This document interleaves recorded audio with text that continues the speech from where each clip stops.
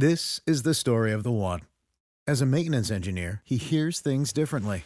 To the untrained ear, everything on his shop floor might sound fine, but he can hear gears grinding or a belt slipping.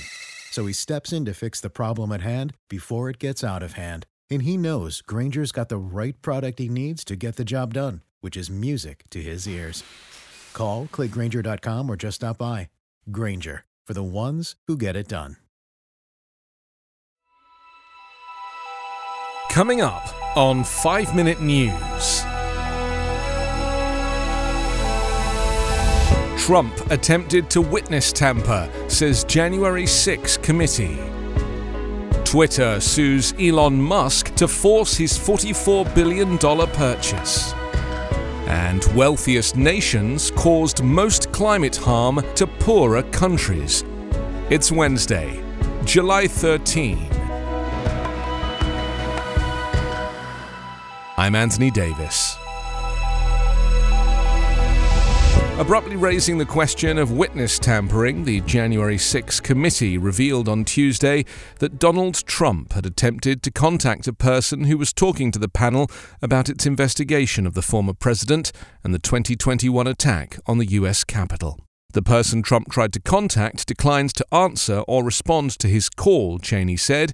Instead, the person alerted their lawyer, who contacted the committee.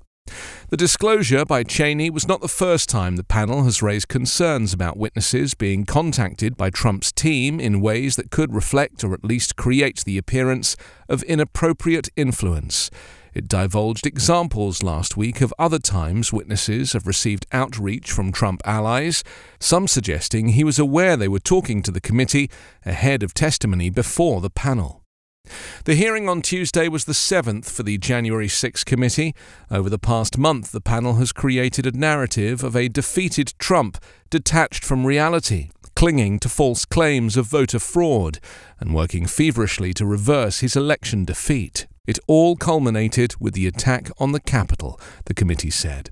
Tuesday's session revealed details of an unhinged late-night meeting at the White House, with Donald Trump's outside lawyers suggesting the military seize state voting machines in a last-ditch effort to pursue his false claims of voter fraud before the defeated president summoned a mob to the U.S. Capitol. The panel featured new video testimony from Pat Cipollone, Trump's former White House counsel, recalling the explosive meeting at the White House when Trump's outside legal team brought a draft executive order to seize states' voting machines. A terrible idea, he said. Cipollone and other White House officials scrambled to intervene in the late-night meeting Trump was having with attorneys Sidney Powell and Rudy Giuliani, retired National Security aide Michael Flynn, and the head of the online retail company Overstock. It erupted in shouting and screaming, another aide testified. Where is the evidence, Cipollone demanded, of the false claims of voter fraud? But Trump was intrigued and essentially told his White House lawyers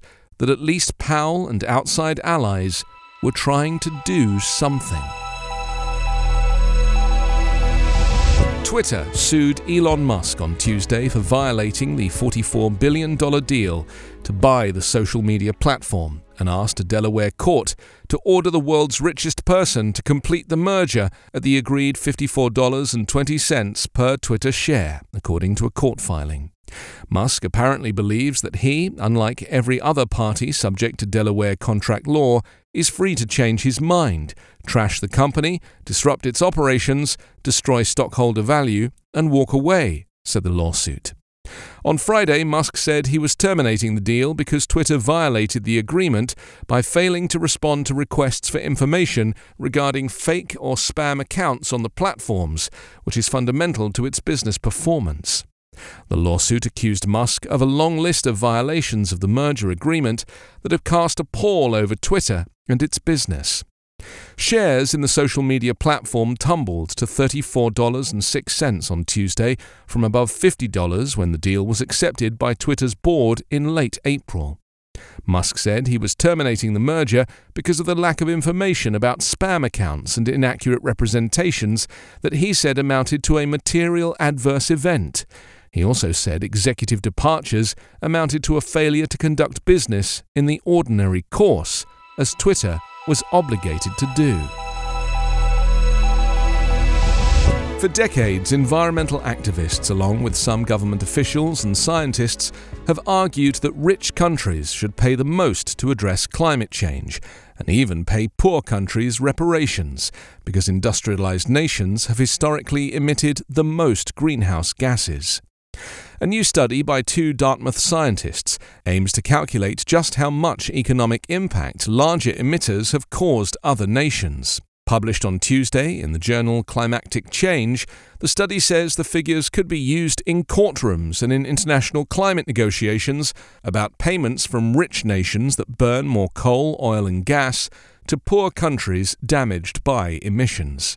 For example, the data shows that the top carbon emitter over time, the United States, has caused more than $1.9 trillion in climate damage to other countries from 1990 to 2014, including $310 billion in damage to Brazil, $257 billion in damage to India, $124 billion to Indonesia, $104 billion to Venezuela, and $74 billion to Nigeria. Developing nations have convinced rich nations to promise to financially help them reduce carbon emissions for the future, but haven't been able to get restitution for damage already caused, a term called loss and damage in global climate talks. In those negotiations, the biggest carbon emitters, like the United States and China, have had a veil of deniability that their actions cause specific damages, said study lead author Christopher Callaghan, a climate impacts researcher at Dartmouth. This, he said, lifts that veil. You can subscribe to 5 Minute News on YouTube with your preferred podcast app. Ask your smart speaker or enable 5 Minute News as your Amazon Alexa flash briefing skill. Subscribe, rate and review online at 5minute.news. 5 Minute News is an evergreen podcast covering politics, inequality, health and climate, delivering independent, unbiased and essential world news daily. I'm Allison Holland, host of the Kennedy Dynasty podcast.